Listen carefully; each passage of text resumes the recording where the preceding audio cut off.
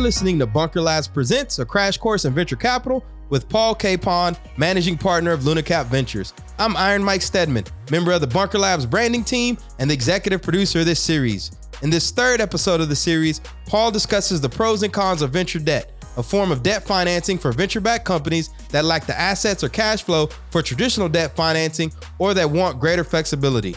When utilized appropriately, venture debt can reduce dilution, extend a company's runway, or accelerate its growth with limited cost to the business. If utilized poorly or with unfavorable terms, venture debt can reduce a company's flexibility or become an obstacle to future equity raises. By the end of this episode, you'll understand the difference between venture capital and venture debt, the type of companies best suited for the venture debt model, and the right time to seek venture debt financing. Paul and I hope you enjoy this episode and that accelerates you on your entrepreneurial journey.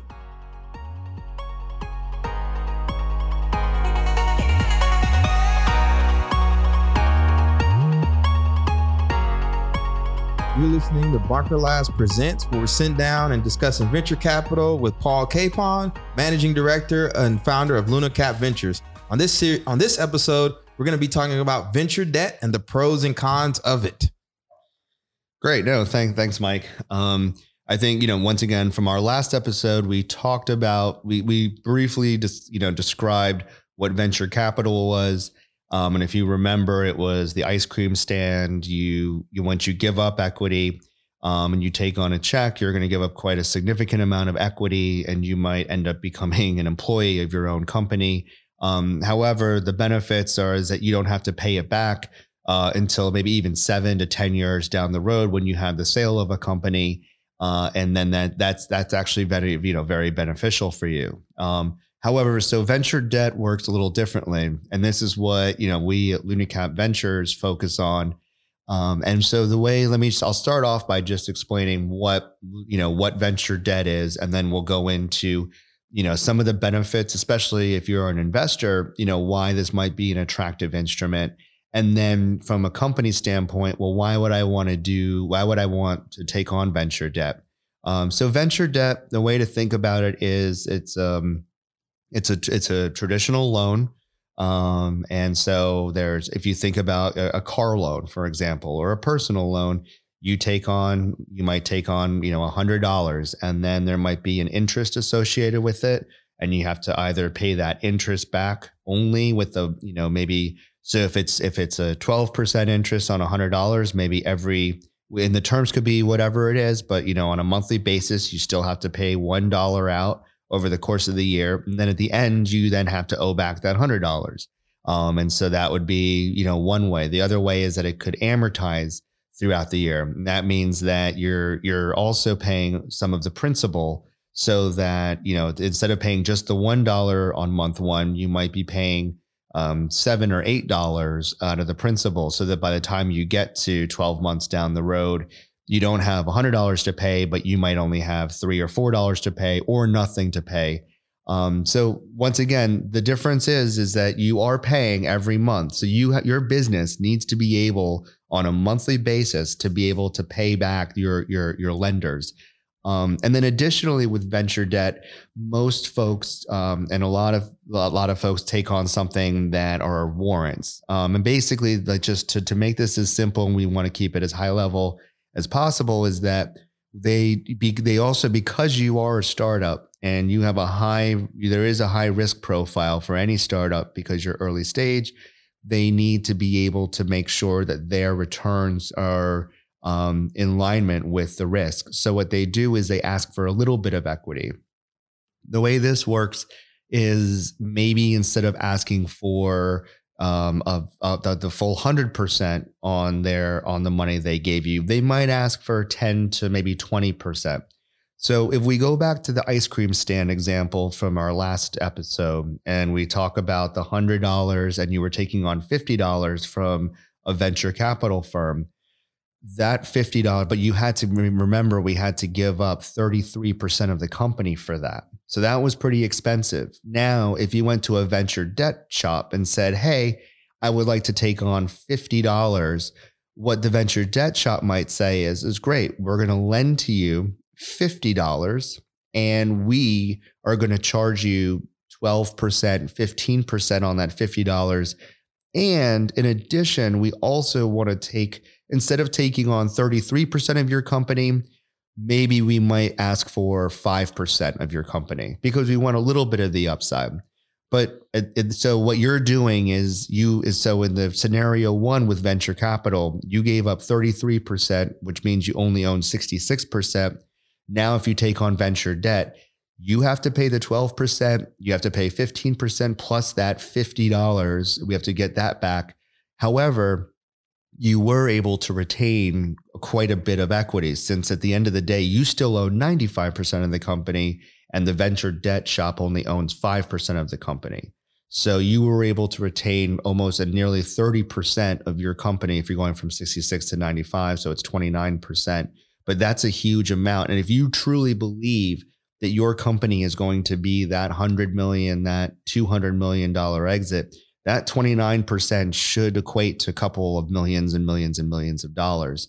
So that's an example of when venture debt really makes sense and the difference between venture capital and venture debt. Now, let's get back to kind of, so I think once again, the two components on venture debt, number one, it's a car loan. And so you have to pay back on a monthly basis versus the venture capital where they didn't expect any money for 7 to 10 years and you didn't have to pay anything back. This one on a monthly basis, or it could be quarterly, depending on your negotiations with that financial institution. You have to be able to pay and service the debt on a monthly basis. And then number two, you are going to give up a little bit of equity. I think people say, well, at 12, 10, 15%, is that normal? That seems extremely high.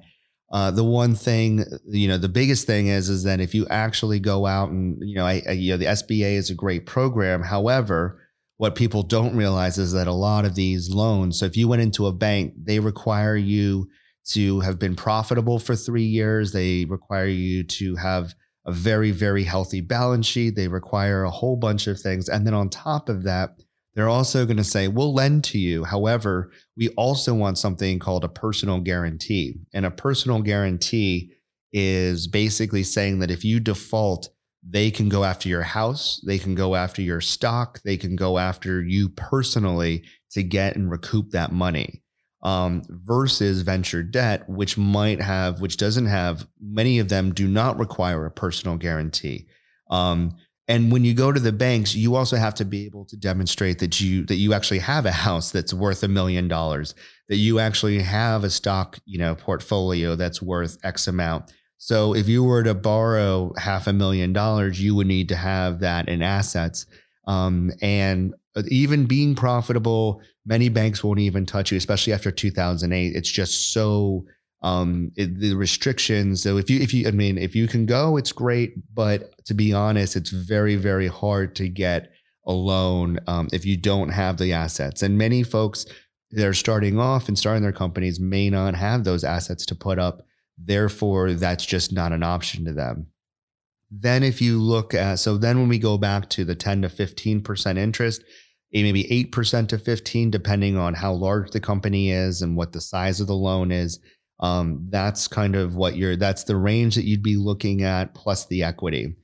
So now, once again, people would say, well, who would take this on? Like, why would I pay 12, 15% if I could just go out and get VC?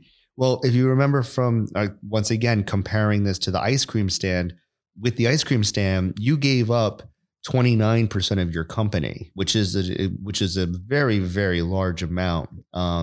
And giving up 29% of your company, if you think down the road that you're going to sell at 100 million, you're going to sell at 50 million, that 29% should be much more valuable than 12% on the $50 that you're paying, plus that 5% that you gave up in equity. So that's one very important thing to keep in mind.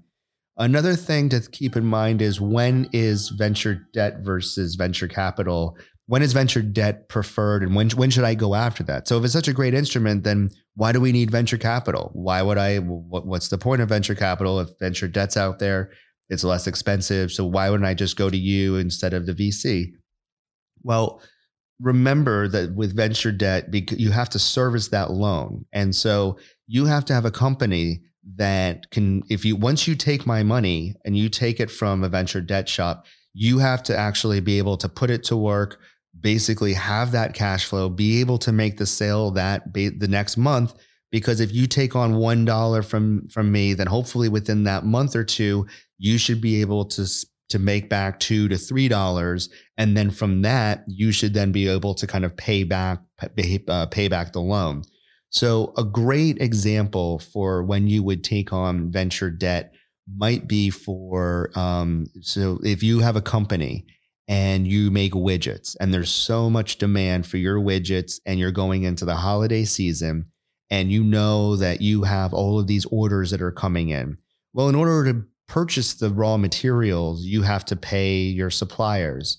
Now, but you know that once you buy them, you have somebody who's going to pay you $1 million. So maybe let's just say Walmart says, hey, I want $1 million worth of your widgets.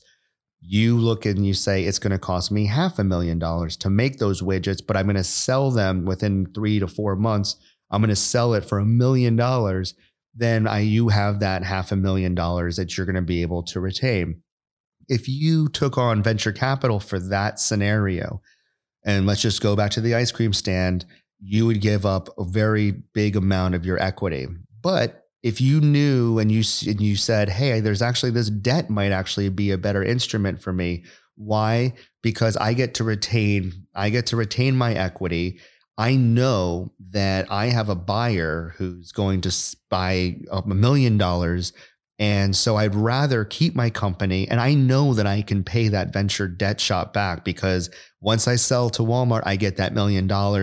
I can pay them back, and I can even use that capital to buy more inventory. And so that sets you up for growth. And that is a really good example of when you might want to consider a venture debt shop. The example I always use is that if you're building the Ferrari, that's when you're building the Ferrari, then that's when you go to venture capital. You don't have to pay them back. You can take your time, focus on the Ferrari, making sure that it's absolutely perfect, building all the bells and whistles. But then when you're ready to start driving and you need the gas, that's when you go after venture debt. And that gas, because you know immediately day one that you're going to be able to go out, you're building in sales, you're bringing in sales, and you're really going to increase that top line. So venture debt should really be kind of focused around being able to increase that top line, whereas venture capital, and what I mean by top line is to really increase your sales, that you're going to get that probably within a couple months. Therefore, that's what's really important. And that's what the venture debt should be used for. Where the venture capital should be used for is really kind of building that company and focusing on the things that might have building the product to be better, but it might take a year for that product to then really have value for the customers. But because you don't have to pay the venture capitalists back immediately, that's why that's a good instrument. So I think that's number one. Now the downside. So I think that's kind of the value and the difference between venture capital and venture debt. Now, if we kind of look more into venture debt, some of the downside, and it depends what shops you go to, there are things called covenants. And many of them might say, hey, so now what we want to do is we need to be able to review your financials. So even though they save a lot of equity, they're really focused on getting their money back. And so a lot of lenders have the ability to say, hey, on a financial basis, we need to make sure that you are maintaining your accounts receivable, your inventory, and a cash balance. All of that needs to be 2 times whatever we lent you.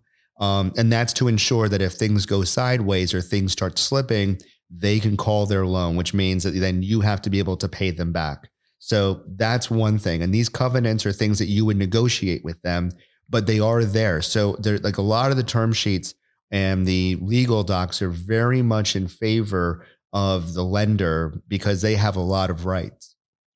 Secondly, in terms of, in terms of building out your company, sometimes I would say that if you're taking on additional debt, or let's just say things go sideways, and you have taken on some debt, the ability for the lenders is that they can call the loan and then they can force you to sell out your inventory. They will take over the receivables that you have. So that Walmart order, if things went sideways and you defaulted, many times that's called a first lien on your asset. So they have the ability to take that. And so it can seem pretty scary. And additionally, with the debt gets paid back first. So if the company goes sideways, a venture capitalist has to sit below the waterfall in terms of a payout. And what all that means is, if the company goes sideways and we have to extract the value of the company, and I took on $50 from a venture debt fund, and I took on $50 from a venture capital fund, and the total value of the company is $75 because everything went sideways. The venture debt fund gets its full $50 back, and then the venture capitalists are left with that $25. And so that's another thing, is that when you have venture debt, they're more concerned, and their alignment is more about preserving their cash versus maybe the growth of the company, which is why it might actually be good to give up a little bit more equity to them, so that because they want that back end win, they're not just focused about getting their money back and then kind of squashing the company. And this is also just to make sure that the alignment is there. So while it's a much less dilutive instrument, it does come with its covenants, and it does come with a lot more chains, and it does come kind of tied more around the financials. But in the right situation, it absolutely makes sense, as long as you are prepared and that you have that right business model to be able to pay them back. And then as long as you don't default and everything is great, and you know that you can use this money wisely to really grow you, that's when it's great, because you then don't have to dilute yourself. And I would say that, a while, maybe 5-6 years ago, venture debt was still kind of up and coming. Of course, Silicon Valley Bank had been around, but even they weren't going into early stage $1 million, $2 million, $3 million revenue companies. They were still focused on companies that were much larger. So a lot of people didn't realize that this was an avenue for them. I think it's become a lot more accepted. And there are a lot of derivatives out there as well. So if you were to talk about PayPal, you might see, if you have a PayPal account, they say, hey, sign up and we're going to give you a loan, no questions asked. Circle Up, there could be Shopify. So all these derivatives out there. The one thing that I would make sure about, and I think a lot of people get this wrong, is that they say, hey, we're going to take 10% of your sales each month until we're paid back. But what people don't realize is that when you look at the amount that they're looking for, they're the effective interest rate. And so the effective interest rate is the interest that you're charged over the course of a year. So maybe a credit card might have a 29% effective interest rate. And, a venture debt fund would have a 10 to 15% effective interest rate. What you don't see is the fact that when you're taking 10% on the sales, or there might be funds out there that might have really high kind of like monitoring fees and, emailing fees, all sorts of fees out there. So when you actually add everything up, they could say, you know what, we'll give you $50 for your ice cream stand. We're only going to charge you 8%. But also in there, we're going to toss in a monitoring fee. We're going to toss closing origination fees. We're going to toss in telephone fees and these fees. And at the end of the day, you're actually paying 15 to 20% versus that 8% that they kind of went out of the gates with you. And generally, when you look at some of those revenue-based models, it's generally a 20 to 30% effective interest rate. So just make sure to do the math when you're looking at everything. Make sure to look at all of the fees. And that's the biggest thing. And then number two, when you're dealing with venture debt, is to really focus on the covenants. Having strict covenants isn't necessarily a bad thing. However, you just want to make sure that you don't trip one, and that you're dealing with a venture debt fund that's willing to work with you, because if you trip it, then the venture debt fund is able to kind of go after all the assets up into the point that they're owed, and that could really kind of hurt and be a big side blow to the company. So I'll stop there, and hopefully that's kind of I just wanted to kind of say that, it's the difference between venture capital and venture debt, the retention of equity versus paying back with like strict covenants. And there's a right time to do one versus the other. Paul, one thing I want to ask you is, as somebody that's in the venture debt world, venture capital world, what is it that you think makes a company, like the business model? What type of companies tend to do better with venture debt versus venture capital? Because I know when I look at the portfolio companies within LunaCap Venture, it seems like it's not as much tech companies. I know everything's a tech company now, but in a sense of they have a good that they're shipping off to someone. Yeah, no, I think that's a great question. So early stage companies, we tend to focus on CPG, so e-commerce companies. So these are companies that are selling, widgets via. They have retail locations, but mostly a lot of e-commerce. And the reason that we like that is because they have a healthy balance sheet. They have receivables, they have inventory, they have cash. But I think as we grow and hopefully, as we raise our next fund and as our check sizes increase, we're going to be looking at a lot more tech companies. And so it's those tech companies that might have some big B2B sales. So if they're going after IBM, if they're going after SAP, if they're going, and there are these huge opportunities for a B2B play for a tech company, that's also a great I think situation for taking on venture debt. The problem is generally these are tech companies, SaaS companies that are much further along. And so at $500,000 right now, which is our check size, we just don't really bounce up against that. I would say for most companies, if you have a healthy balance sheet, and then you are looking to really, and as I said, I think if you're looking and this money is going to be used to increase your sales and increase that top line revenue, and that's what the use of the money is for, and you automatically know that at the end of the day, that's exactly what's going to happen. It's going to happen within a month or two or three, I would say 1 quarter at the most, then venture debt is something to look at. If this money is going to build out the technology, you still don't see that that's going to really increase your sales or really do anything for you until a year out. That's kind of when venture capital might be a little more attractive. But that's kind of just a very quick litmus test. What is this money going to enable me to do? Is it helping my sales? Is it going to happen within the first quarter? If it is, then maybe venture debt is the right way. If not, then venture capital. I feel like our listeners out there are a lot more empowered since episode 1 of this series. We've already, in a short amount of time, we've gone over small businesses and difference between those and VCs. What is venture capital and the pros and cons?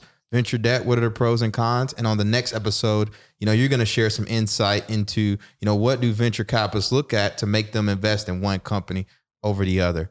So stay tuned for that. In the meantime, I need everyone to do me a favor and be sure to subscribe to this series on iTunes, Spotify, or whatever listening platform you're using today. Also, we'd greatly appreciate if you shared this podcast with someone in your network who you feel can benefit from the information. If you want to get plugged into the Bunker Lab ecosystem, visit www.bunkerlabs.org, select the city nearest to you, sign up for the local newsletter, and attend one of our networking events, whether virtual or in person. It's that simple. From there, be sure to get connected at bunkeronline.org, where you can learn about our many different programs to support your entrepreneurial journey. We have programs that will take you from idea to invoice, incubate you, and position you to grow alongside other founders and CEOs. Register today at www.bunkeronline.org. See you on the next episode.